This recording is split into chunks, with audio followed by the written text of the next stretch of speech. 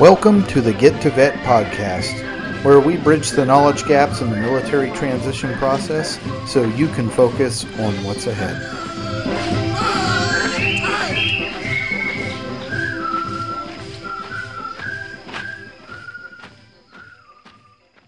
Hey, Get to Vet listeners, this is Mike, and now for my personal disclaimer. Although I am active duty military, I'm not an official spokesperson of the United States Navy. Any of my views expressed on the Get to Vet podcast are based on my personal experience. Thanks for listening. Hey there, Get to Vet. This is Trevor Maxwell, and with me as always, Mike Riggs, back again from the old hiatus and number 2. Yep. So we're on a podcast and binge this week. We're recording a whole bunch of episodes, trying to get ready for the fall season, and because we got other things to worry about, like Mountaineer football's coming up soon. Woo! Absolutely. Hey, and so today, this is a topic that I've wanted to learn a lot more about. And so our guest today, Diego Ugalde. Did I say that right? I did say that right? Ugalde. Fair enough. Yeah. Okay. We'll go with that. Yeah, that's funny because Diego and I worked together way long time ago, like 15 years ago. But we brought him on to talk about something that I think is really cool, and I'll let him tell you about it. So Diego, go ahead and introduce yourself. My name is Diego. Some people pronounce it Ugalde, which is where that name comes from. It's kind of like the Basque region of like Spain and France area. So you and I were together in the SEAL teams. I retired in 2018. And we started the Trident Approach, which is a personal team and leadership development organization. But we go very, very deep. And part of what allows us to go very deep is I, along with most of the rest of my team, have been thankfully exposed to psychedelic medicines. And so once we understood kind of what that was all about, it came about in a very kind of unusual way. But once we got introduced to it, we were like, man, this is nothing at all about what I had ever heard about psychedelics in my life. And, with deeper exploration, we just started to come to understand self-awareness and awareness of things around me in a way that I never had before. And so now, with the Trident Approach, we don't give psychedelic medicines, but what we do is we take the lessons learned that we got from the medicines, and we help people understand themselves and other people on a deeper level, which is something that's been really helpful for us and for them as well. That's pretty cool. How did you get into that? So one of my instructors is smacked up pretty good with post-traumatic stress, and then we have our weekly meetings, and he's like, Diego, I'm not going to be able to make the meeting next week. We're going down to Mexico. And there's an organization called VETS, Veterans Exploring Treatment Solutions, that enables special operations guys who are recovering from either post-traumatic stress, traumatic brain injury, chemical or behavioral addiction, and they treat them with the use of psychedelic medicines. And so I had never really heard much about it, to be honest. And I was like, all right, cool. We'll see you when you come back. Hope everything goes well. And he came back the following week, and he's like, man, I got to introduce you to these guys. And it happens, there is some sort of, post-career SEAL influence that goes along with vets. And so the person that he introduced me to was a former SEAL as well. And, we were talking all this time about the Trident Approach, and I thought he wanted to work with the Trident Approach. And then, so at the end of the conversation, I was like, so what do you do? And it's like, well, they actually wanted me to be there's a company that VETS also works with. It's called the Mission Within. And the Mission Within actually wanted me to be the CEO of their organization. I was like, bro, I don't know anything about this. So I don't, drugs isn't my thing. I don't know anything about it. So he's like, well, why don't you come down to Mexico and see what we got going? And so it just so happened that, my first day in the SEAL teams, I heard about this kind of legendary SEAL, this SEAL that was more aggressive and more, kind of a couple of steps above the rest of us in terms of just sheer aggression and almost violence. He was some of the groups that we worked with were some of the most aggressive guys in the teams, and even they were having to hold this guy back. Like, dude, you can't do that. He's like, you're American. So here's the deal. He wasn't born American. He was born a foreign national, became an American citizen. And so when they were in Iraq, they're like, dude, you can't do that stuff here. He's like, you're Americans. You're here to play patty cake. I'm here to win the war. And so I'd never met the guy, never seen him or anything, but he just had this legend about him. And he happened to be there in Mexico that weekend that I went to go down. And he had just come off one of the medicines called Ibogaine. And then he was just about to go into his second medicine called 5-MeO. And the bottom line is with this guy is if there was anybody who had skeletons in their closet or experienced or seen or even done some of the worst things imaginable to other humans, it was this guy. And seeing him go through his process and coming out, and he looked me straight in the face and says, I'm going to have a better life. And that blew me away. And so he wasn't the only one there. There were a few other guys that were there, and we went back on Monday where their families were kind of receiving them. And I'll never forget this. There was a wife in the parking lot walking towards her husband, and she just started crying in the parking lot. And she told me later it was because she saw for the first time that she had her husband back. So the deal is, these guys are showing up, but the life is out of their eyes. Their skin is just not necessarily right, and they've got this gaze going on. It seems like who they really are is absent of them because of their experiences. And when the wife saw her husband after 4 days of entheogenic treatment, she knew instantly, just upon sight, that she had him back. And so it's really, really, really powerful stuff. And I was lucky enough to get connected with these guys, and I've been down there several weekends supporting, just in a support mechanism. When you see what this is doing for guys, it just motivates you to get as involved as possible. It's pretty awesome. I'm trying to rack my brain of who that is that you're talking about. Yeah, we'll talk about it offline. yeah. No, I was just like, man, it's hard to say like the most aggressive because there's a lot of aggressive guys. It's part of the community. So when you think about, you have your community that's fully aggressive, and then there's one guy who's kind of, hey, you got to calm down. That says something. That's, so yeah. That's cool. I've heard a lot of stuff about, I listen to Joe Rogan's podcast a lot, and he talks about all that. And I don't think he probably listens to us as much as we listen to him. But I've heard lots of good things about that. But maybe you could talk a little bit about it too, because I continue to read more and more articles about how this is becoming like people are looking at this as like a more popular, like a viable course of action as far as treatment goes for guys with PTSD. Yeah. So I think I can only ever speak for myself and what I think is going on with the guys that I'm sitting there over the course of these weekends. But I think probably the biggest thing that psychedelics offers is a truer perspective on what life really is.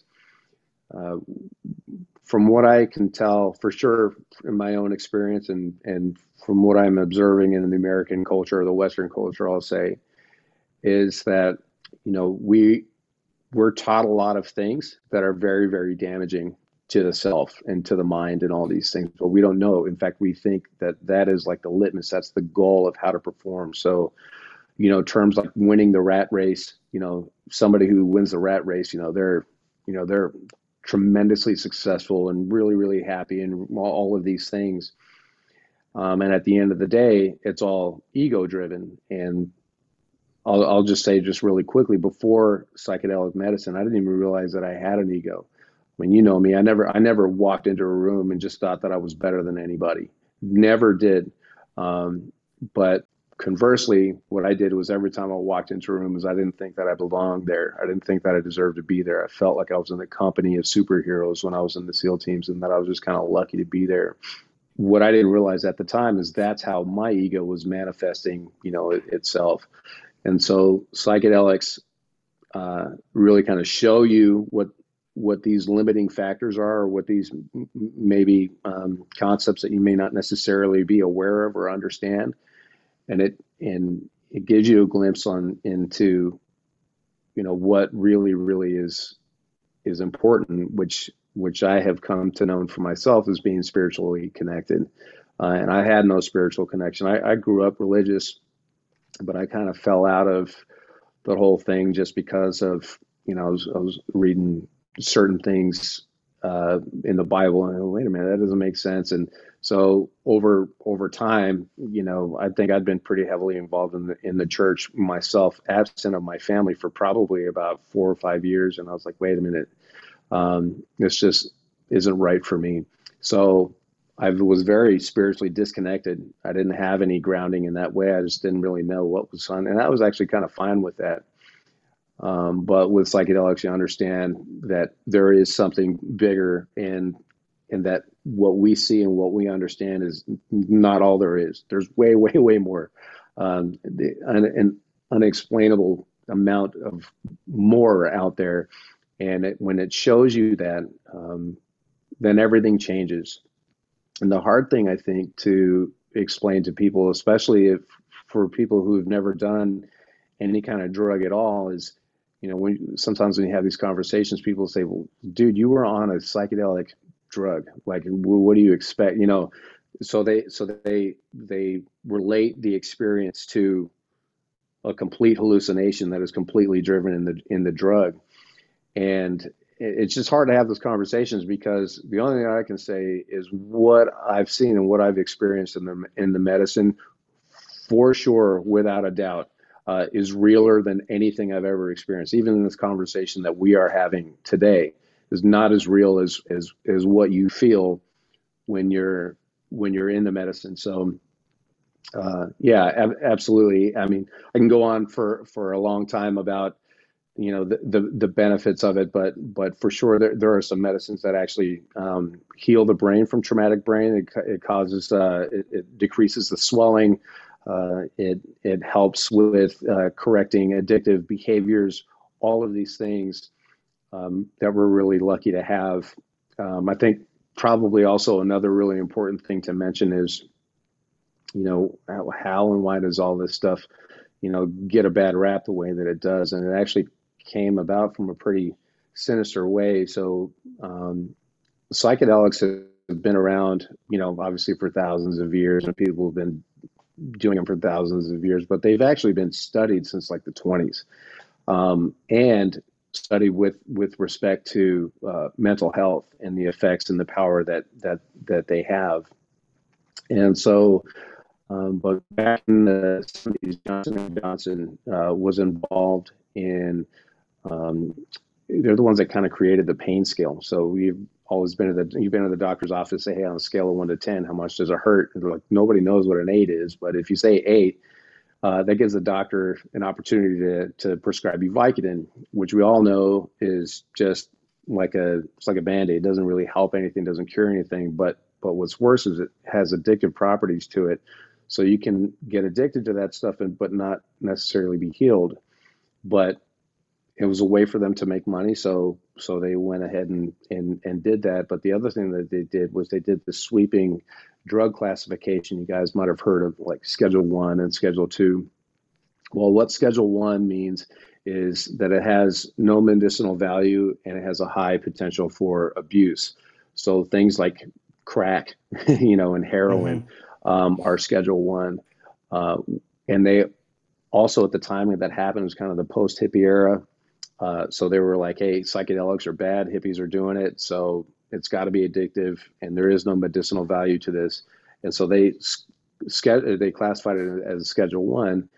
The problem is, for those who've done psychedelics, there's no explanation necessary, but for those who haven't, I can tell you that there's nothing addictive about these medicines. You get your ass kicked hard.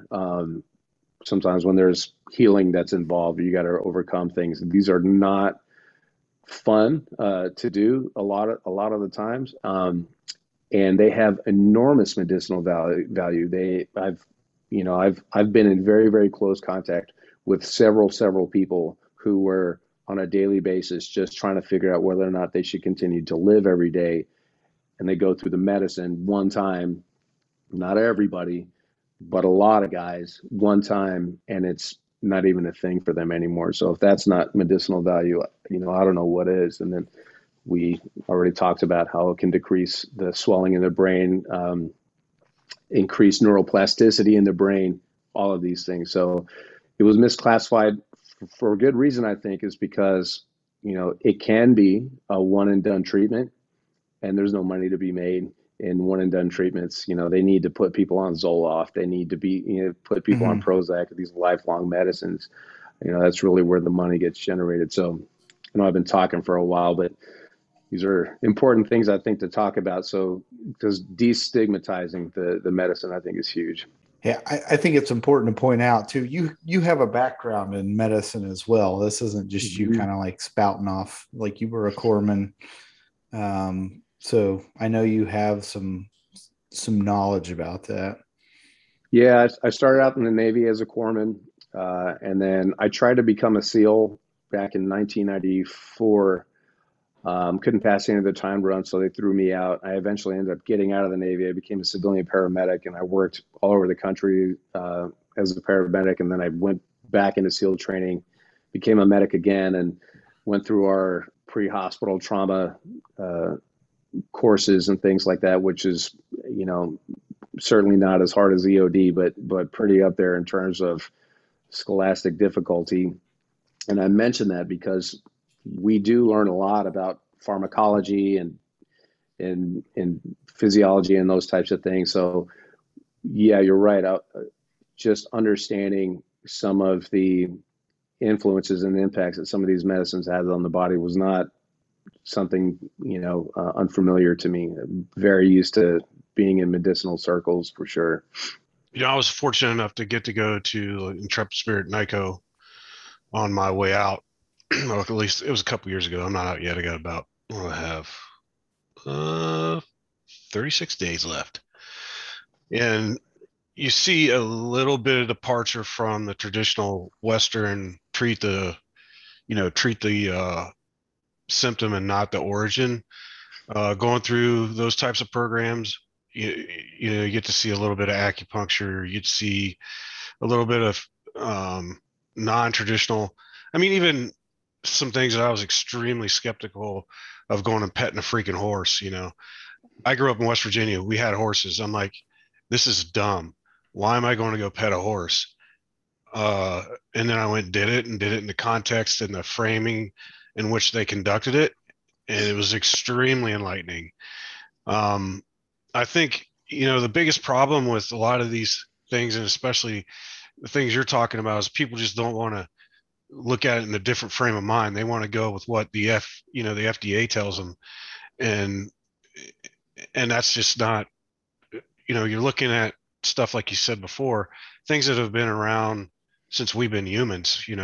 They've been figuring this out and been practicing it for millennia in some cases. And they've gotten pretty good at it, probably a hell of a lot better than the FDA is going to get in a few more months, so I think it's time that folks really start to embrace a lot of this stuff and really, get off the path of, get outside the box thinking on, because we do in common Western medicine. It is just, you have a headache. Well, let's give you something for the pain.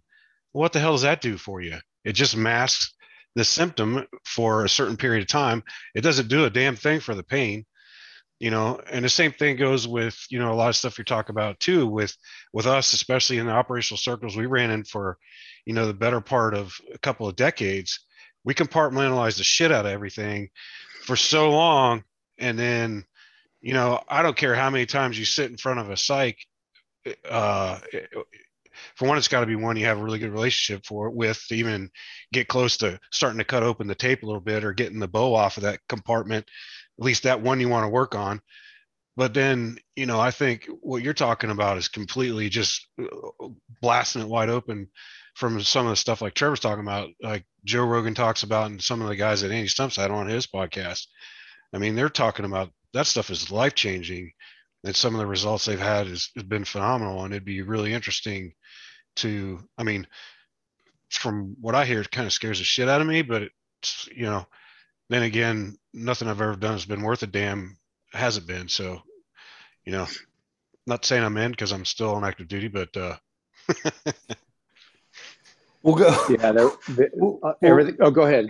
We'll record a follow-up in 37 days. And sounds like a plan. Yeah, I'm sure if Pfizer was involved in this, it would probably be fast-tracked through the whatever. So kind of like what you were saying, Diego. Well, I think so. There was a bunch of stuff that Mike was talking about, I think, that are worth kind of digging in, but also what you were talking about, Trevor, is that they are trying to, there's a lot of pharmaceutical companies that are trying to figure out how they can get involved in this thing. I mean, it is for sure still illegal. I forget, I'm not up to speed on this, but I know that like Oakland, Denver, all of Colorado, or all of Oregon, and Chicago, at least at one point, where they decriminalized the medicine. And decriminalization and legalization are completely different things. I don't know if anybody has actually fully gone to legalization. I'm pretty sure the answer to that is no, but I'm not 100%. But so the difference is with legalization is that it's government sanctioned, and you can sell it and buy it and have it and no problems. And it's and most importantly, it's regulated by the government.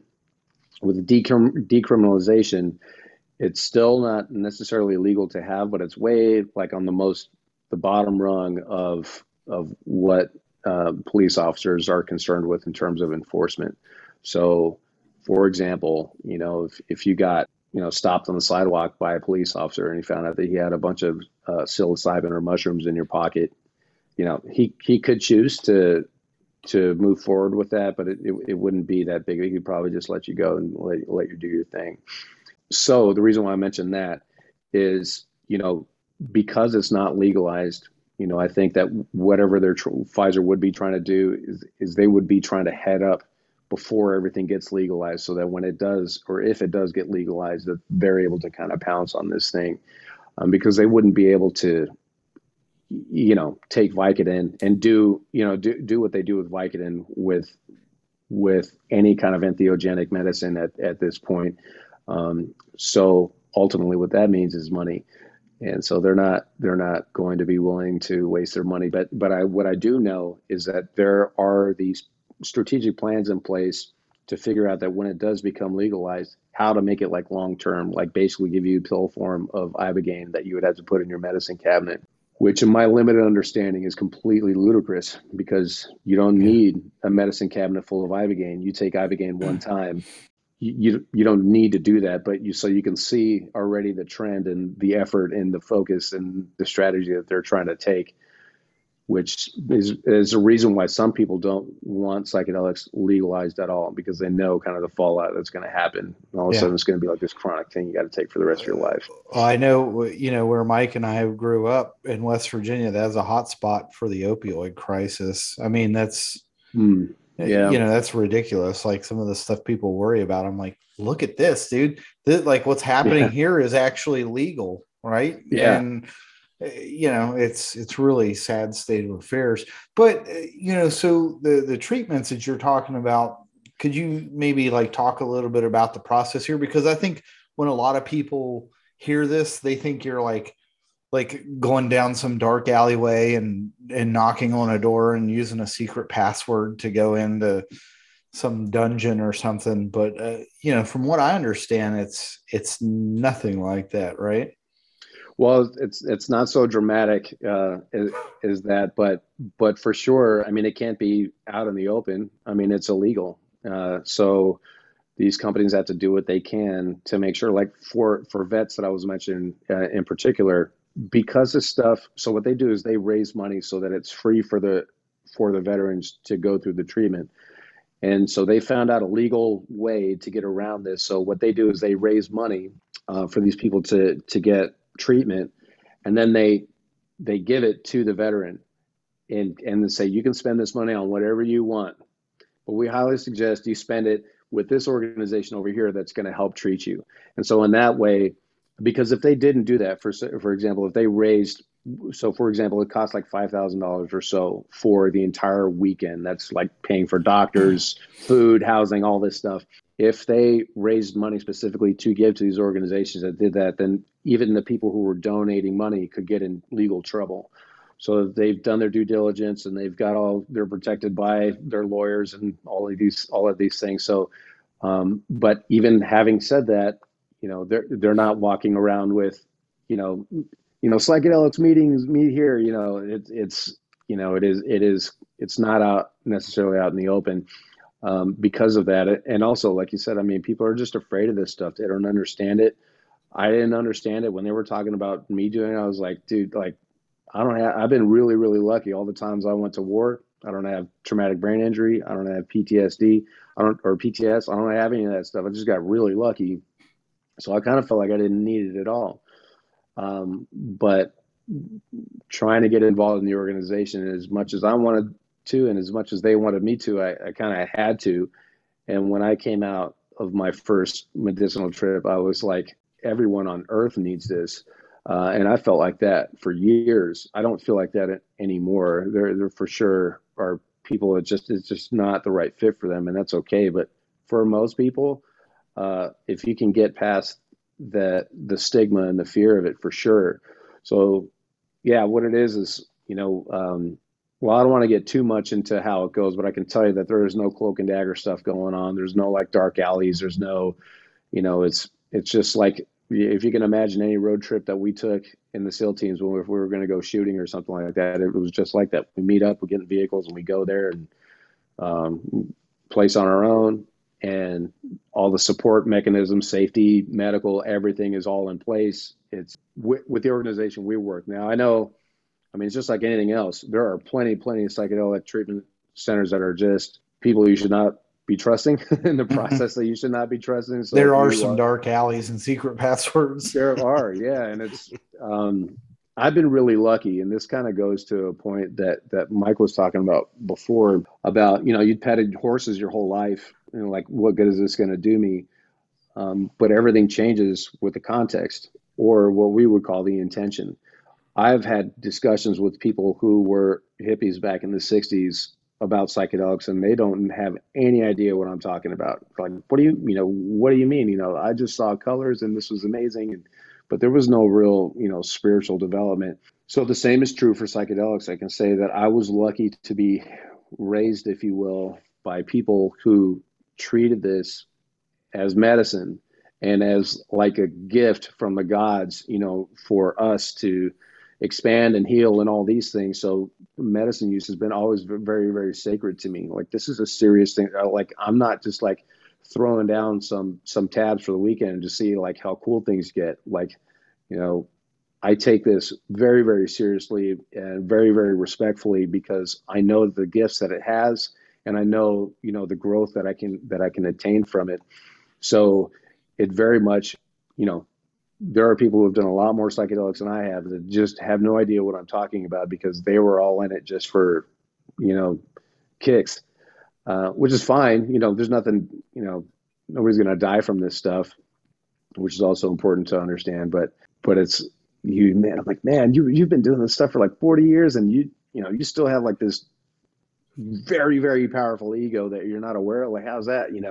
So I was very lucky to get involved with the guys that I was introduced to, because they know how to do this right. And like I said, there are some contemporary treatment sites. They don't know how to protect you. They don't, or it's not on their agenda to. So if you do this, just make sure you're really doing your research on who's offering this and how they go about doing it and what the support mechanisms are and all those things. Because you things don't always end up well, even very terrible things like, women being taken advantage of while they're under the medicine, just real, it's as shady as anything can be in some areas. And it is the best that anything could be in other areas. So you just be careful in that sense. Yeah. So really no different than, going to some whatever trailer somewhere in West Virginia and getting scripts for or in the best hospital in West Virginia. Yeah. There was talking about, what was it, like something like 650,000 deaths a year in hospital because of medical malpractice. So, I think a lot of this has to do with kind of undoing the narrative that we've been kind of getting hammered with. We talk about gun deaths, and the numbers are all over the place. From what I've seen, gun deaths, I've seen like a couple thousand to maybe 10,000 or more. But there's all this energy to get rid of guns and ban guns, but medical malpractice is like 100 something. The numbers are ridiculously higher than gun deaths, and people are like, oh, I got to go to a hospital in America because that's the only place I'm going to be safe. Like, are you sure about that? So there is a resistance, of, oh my God, mushrooms? Are you crazy? Like, are you out of your mind? Like, okay, yeah, no, go ahead and walk into the emergency room. And, nothing against, I worked a lot of time in hospitals. I had dear friends that are the best professionals ever. I'm not discounting the profession or the industry at all. I'm just saying that, we're wired to think hospitals are amazing and wired to think that psychedelics are bad. So we want to reverse that because psychedelics heal. So do hospitals, but I think you know where I'm going with this. I just saw, I was reading something this morning about, I guess it was like Norway Department of State or whatever was saying something about advising any of their citizens in the U.S. not to go anywhere for medical treatment because they said poor quality healthcare systems like the U.S. And it's not what we think it is. Yeah. It is strange, or we can have this whole narrative on these things are like the devil, and this thing is as great as it can be, and it's completely the opposite. Yeah, it's just strange how we get our information and it just turns into our reality. And then you get into the other side of the billing and the insurance, and somehow they can send you a bill for, like, I had a splenectomy 20 some years ago with all my intensive care and all that stuff. It was like 45 grand, I think. That was at E5 at the time. And I'm like, well, I don't make this in a year. I'm screwed. Yeah. And so I took it down to the TRICARE office, and they're like, oh yeah, thanks, we'll take care of that. And then I got a bill back from whoever the folks were that sent me the bill. And out of that 45,000, they paid about 15,000 of that entire 45,000. But I owed nothing. But it's TRICARE they have a deal. It's just all the insurance. So if they think, if the surgeon thinks that his or her time was $8,000 to remove your spleen, and the insurance says, well, we appreciate that, but we're going to pay you $3,500, that's what they pay him. And that's it. It's done. It's insane. But if you were Joe walking the street with no insurance, you get that $45,000 bill. You get that $45,000 bill. And it makes no sense to me. Yeah. How we've got to where we're at right now, and it's still confusing as hell. That was a complete tangent, but our healthcare system, and I worked up at DC, and it is just jacked up. It is so jacked up. I don't know how the hell we'll ever fix it. Yeah, we have to rewire our minds. Yeah. Is what it is, which is not an easy thing to do, but I think that's the only way, because we're so like hard driven to capitalize off of this whole thing. And I mean, a huge reason why doctors charge as much as they do is their malpractice is out of this world. For, we already talked about how many deaths, but there are also many people who are getting sued for things that, nothing went wrong, but, they're losing all these suits. So all of these things contribute to driving up the price and stuff. And we're the ones who end up losing, especially if you can't afford insurance. I mean, you're in trouble, Absolutely. As somebody who works around insurance a lot, I can tell you that like the premiums for malpractice, like any kind of errors and omissions or malpractice insurance, is pretty steep. and the amount of coverage that you're expected to carry is pretty ridiculous too. So yeah, I know, but you know, it's okay. They just pass those costs along to you.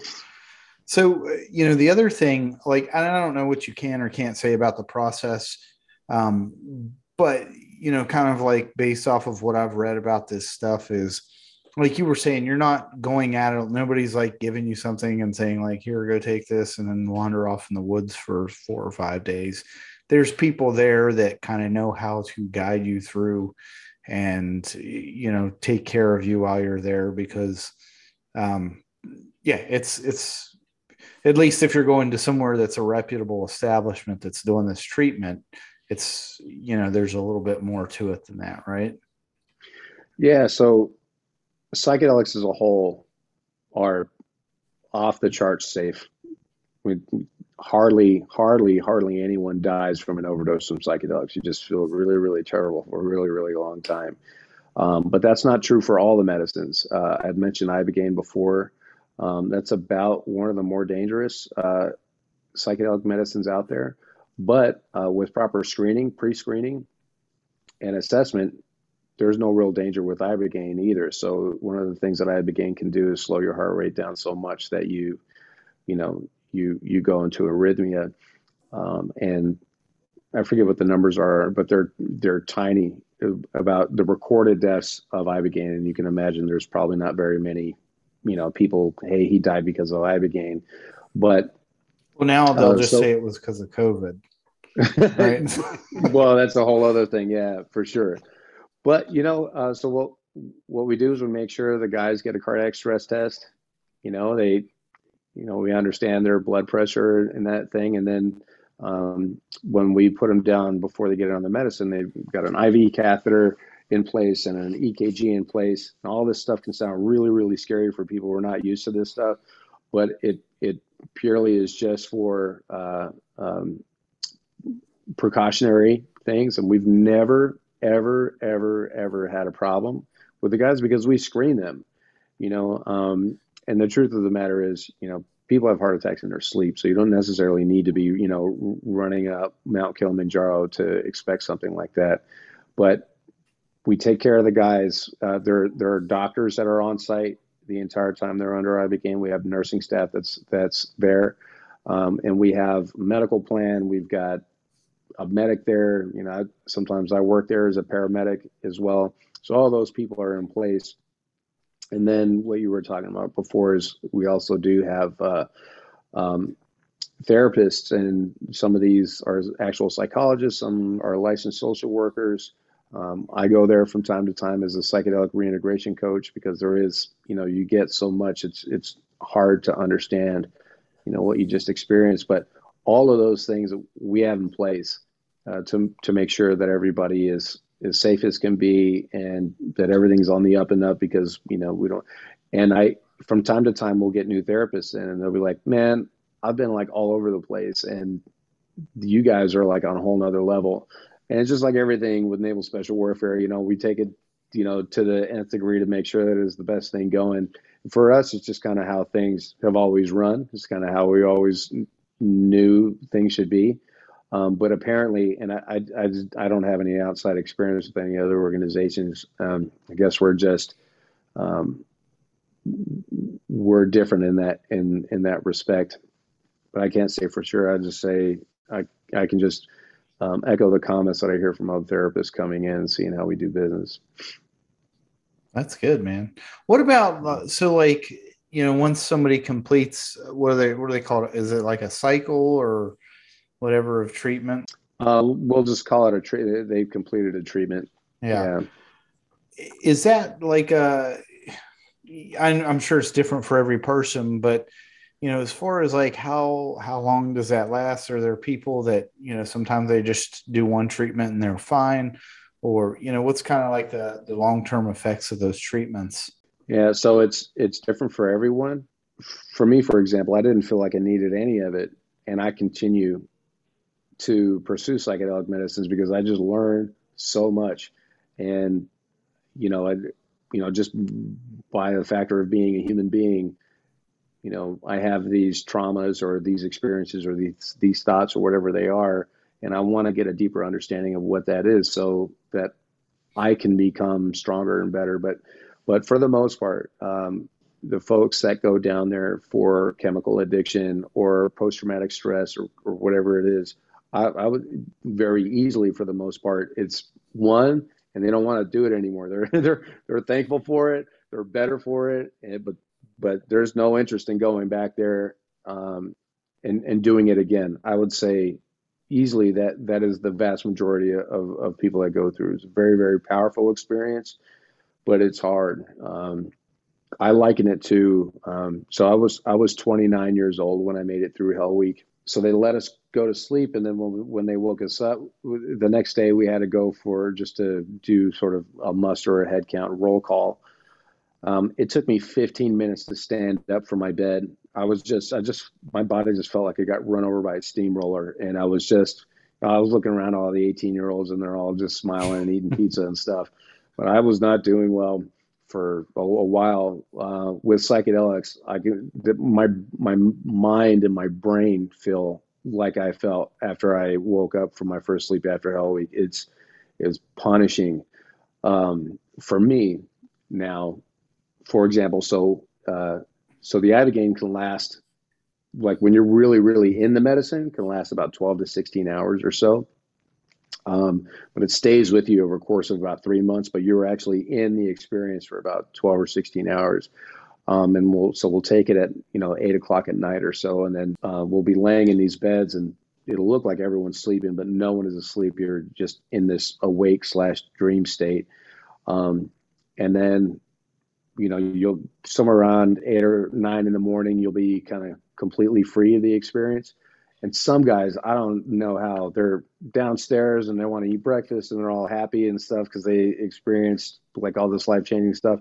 For me, I can't even come downstairs until the following day because I'm so just like beat and dizzy, and I can't stand up straight. I can't focus on anything. It's different for everybody. So if we take it on Friday night, like I won't make it downstairs sometimes until Sunday morning. It's very, very hard. And this is Ibogaine that we're talking about. We take another medicine. It's the most powerful psychedelic in the world. It's called 5-MeO-DMT, not to be confused with DMT. But that lasts about 5 to 7 minutes, and you can drive your car home after that. But it's just hard to explain. But it is, where you go with 5-MeO is like nowhere or nothing else. So it just depends on the medicine. And for sure, if you take what people call like heroic doses, large doses of psilocybin or mushrooms, you can be in that experience for 4 or 5 or even 6 hours sometimes. So it just depends. Man, that's, I just, and so do you guys continue to follow up with people who go through the treatments, or, what kind of feedback have you gotten from them as far as like how they're doing long-term after a treatment? So just if I was just going to generalize, it's really hard to, because the guys are going through, for the most part, they've got real serious stuff that they've got to work on. They were victims of suicide vests and all this really terrible, the most horrible stuff you can imagine. Or people dying through mistakes or whatever, just the cause of war, whatever it is, they go through some really terrible stuff. And then once they get into medicine, whatever lessons that they have to learn. But it's not like you're not given like written, detailed, plain, simple, understand instructions on what to do or how to know or whatever it is. Psychedelics really kind of speak to you in the same ways that dreams do. If you believe that dreams have a purpose and that they are communicating lessons to you and that type of thing, it's the exact same way. So to understand a psychedelic experience, you have to kind of know how to really interpret your dreams, really. And if you don't know how to do that, it can be very, very hard. So absolutely, we have people go through, and then we give them follow-up sessions because so I was saying you can go through Ibogaine once, but you continue to get these lessons for like a lifetime. For example, like the first time I did Ibogaine, I think it was in 2019 or so. And just last week, something came across my mind where there was just this little fogginess of my first experience, and I said, "Oh, that's what that meant." Wow, so it can continue giving you benefits and lessons, throughout your life. So also because of how kind of hard these things can be, I needed somebody to talk to because I didn't know what to make of this. I didn't even know, I was basically smashed in my face because of my ego, which I didn't know existed. So I didn't know how to deal with that. I didn't know what was going on. So thanks to the people, the therapists that were there, and they showed me, what this was and what this meant and how to move forward. Man, that made everything better because if I was left up to my own devices on that, I don't know where necessarily I would be in terms of clarity or what the use was of all that sort of punishment. But now it's clear as day. So I would say if you're going to go through this, make sure you connect with somebody who is a psychedelic reintegration coach or a psychedelic therapist or a psychologist or psychiatrist who does understand psychedelics, because not a lot of them do. I mean, you're not even allowed to know that kind of stuff, it seems like. But if you have somebody who knows and that can help you navigate, your healing process, and it really does make everything better. And one thing I think is important to also to mention now that I'm talking about psychologists and psychiatrists and things. There's a doctor. His name is Dr. Stanislav Grof. He was a famous guy back in the 70s, and he was way deep into psychedelics. And he is quoted as saying that he learned more from 4 hours of doing psychedelics than he did in 20 years of psychotherapy, which is, when I think about what that actually means, that just blows me away. Because then I think about, well, what do other psychologists and psychiatrists know or think they know who haven't experienced psychedelic medicine? What is that? Another quote he has that he's really famous for saying is that psychedelics are to the mind what microscope is to biology and telescopes are to astronomy. So really, in a way, you feel like it's hard to actually know how to really treat people and really how to help people with problems of the mind without knowing psychedelics. Now that's just Diego talking. That's, don't take that as gospel or anything like that. But I think that how could you really help people if you don't really fully understand what we're actually dealing with? And especially when the default mode mechanism is to, hey, this person's struggling. I've counseled them as much as I can. I don't know what to do. Here's Zoloft.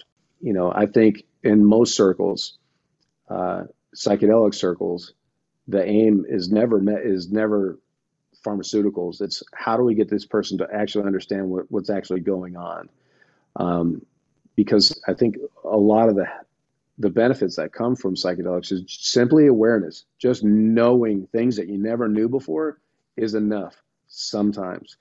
And so you don't need to put these people on a shelf and forget about them and then just, cloud their minds with these drugs, really. I mean, it's funny because now I call medicine drugs and I call psychedelics actual medicine because, I don't know, to me, they work.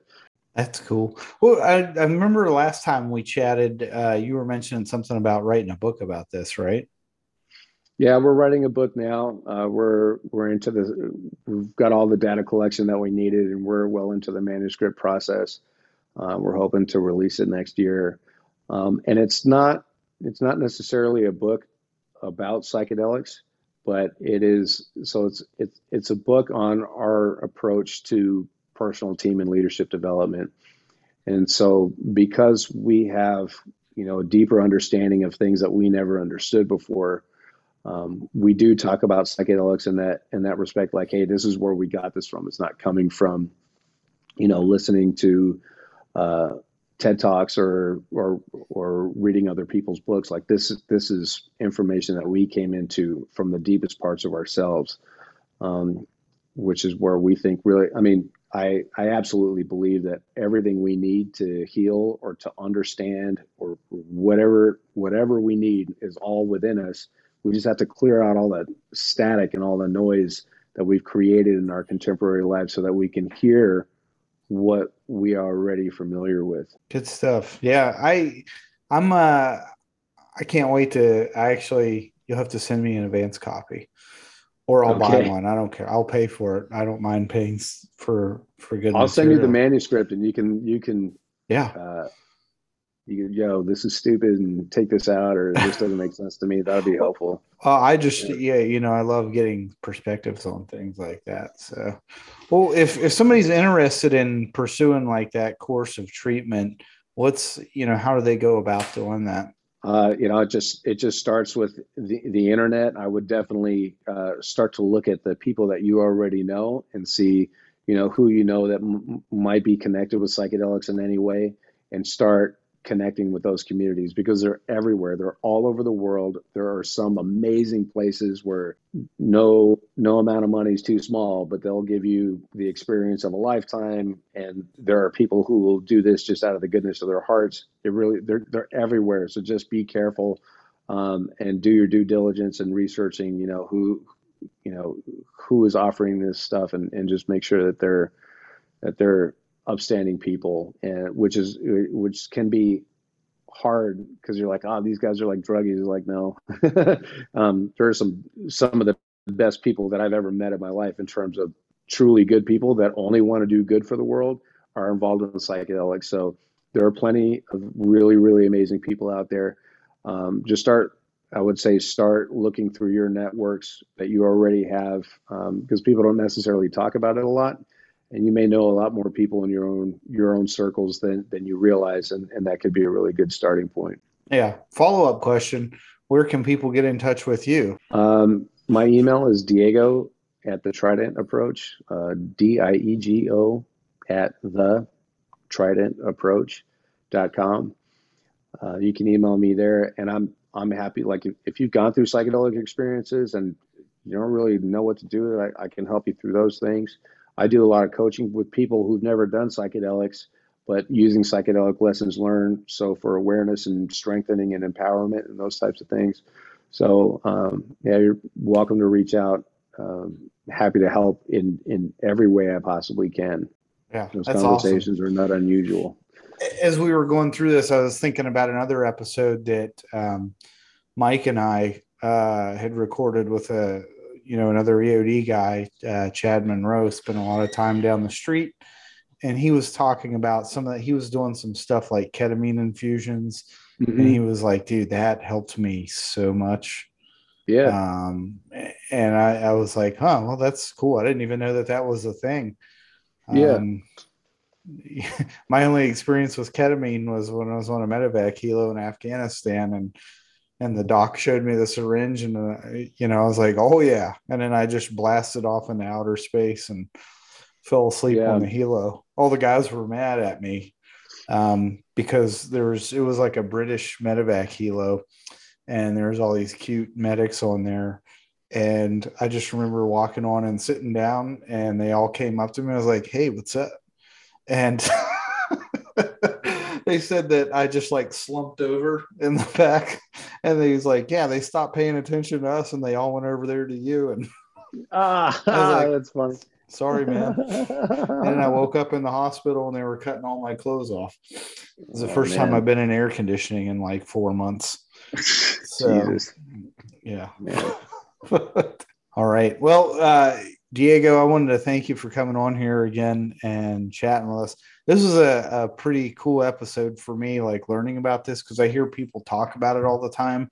But I think you're the only person I know who's actually been through the treatment and, can, speak about it to me from firsthand experience. So thanks again for coming on the show, man. Yeah, totally. And by the way, for people who want, to understand the self and healing on this level, but have no interest in doing psychedelics, it's totally fine. There are so many other options out there, like holotropic breathing, like just really, really intense breathing that you can do on your own or with somebody else. that can bring you to these places that psychedelics do, completely absent of the medicine. The other thing that you can do are the float tanks, where you are, immersed in water that's so salty that you just float, and it's the same body temperature, and it's completely dark and completely quiet.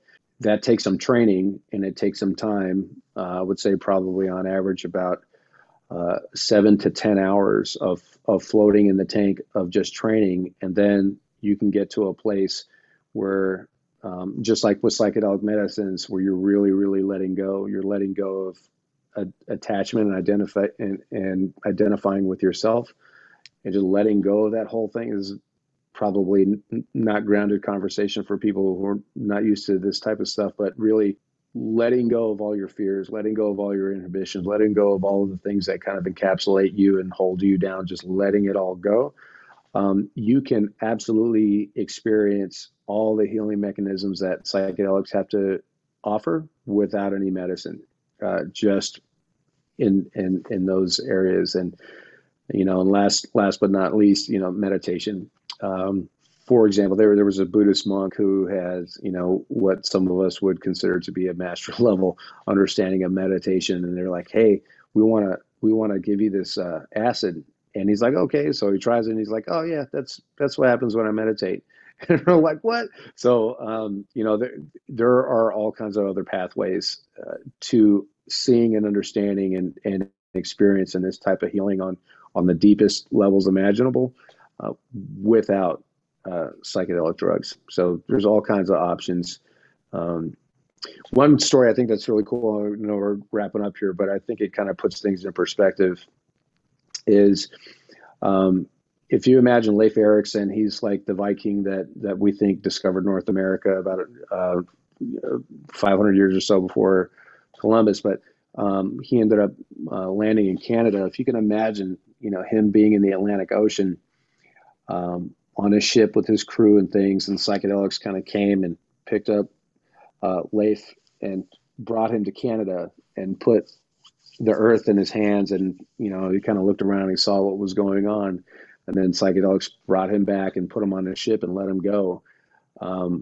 That's what psychedelics do. They show you what's possible, but it's still up to you to get there. Leif still had to manage his crew. He still had to make sure that his boats were doing well. He still had to navigate the currents and the winds and the weather. He still had to do all that stuff. But imagine, him doing that, knowing, hey, just over there is where we're trying to go. And I think that's really the big gift that psychedelics have. Instead of just being lost, I don't know what we're doing here.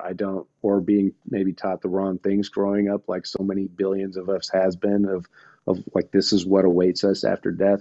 Psychedelics can show you the way, but then again, it's up to you to continue what we call integrating it, or really taking those lessons and applying them to the rest of your life as you go forward, to really living a happier life of balance. Yeah. I really appreciate you coming on, and I really appreciate your insight in the out of the box perspective on the way the approach to healing, I think, especially for a lot of us. And what I really like to thank you for is continuing to help and give back to the community, because I think that's, I have no doubt some of the stuff you're doing, saving people's lives, not only theirs, but it's making their home life and, their spouses and their kids. It's having, an effect that's felt multi-generationally. So I applaud you on that. Thank you. Yeah, I think the best response to that is that it's my pleasure. It's amazing to be part of that stuff, to see these guys showing up the way they show up and see them leave the way they leave. It's an honor for me to even be involved in any way in that powerful, situation. And I get that, another perspective. It took me getting out of the military to realize how good it feels to help somebody else that has a problem with that. I just kind of never really thought about it while I was still active duty. We're doing this stuff, and we're like, yeah, it's just our job. And, it amazed me is like, I have a greater appreciation for, myself when I help somebody else, and other people when they help somebody else too. So awesome, man. Yeah, I'm glad you got the chance to come on here and talk about this. and I'm looking forward to seeing the book when it comes out. All right, buddy, you got it. All right, everybody. Thank you guys so much for your time. Appreciate it. Yep. Thank you. Have a good one, everybody. Take care. Thank you for listening to the Get to Vet podcast. Make sure you subscribe to our channel and follow us on LinkedIn. If you'd like to come on the show, email us at Mike or Trevor at gettovet.net.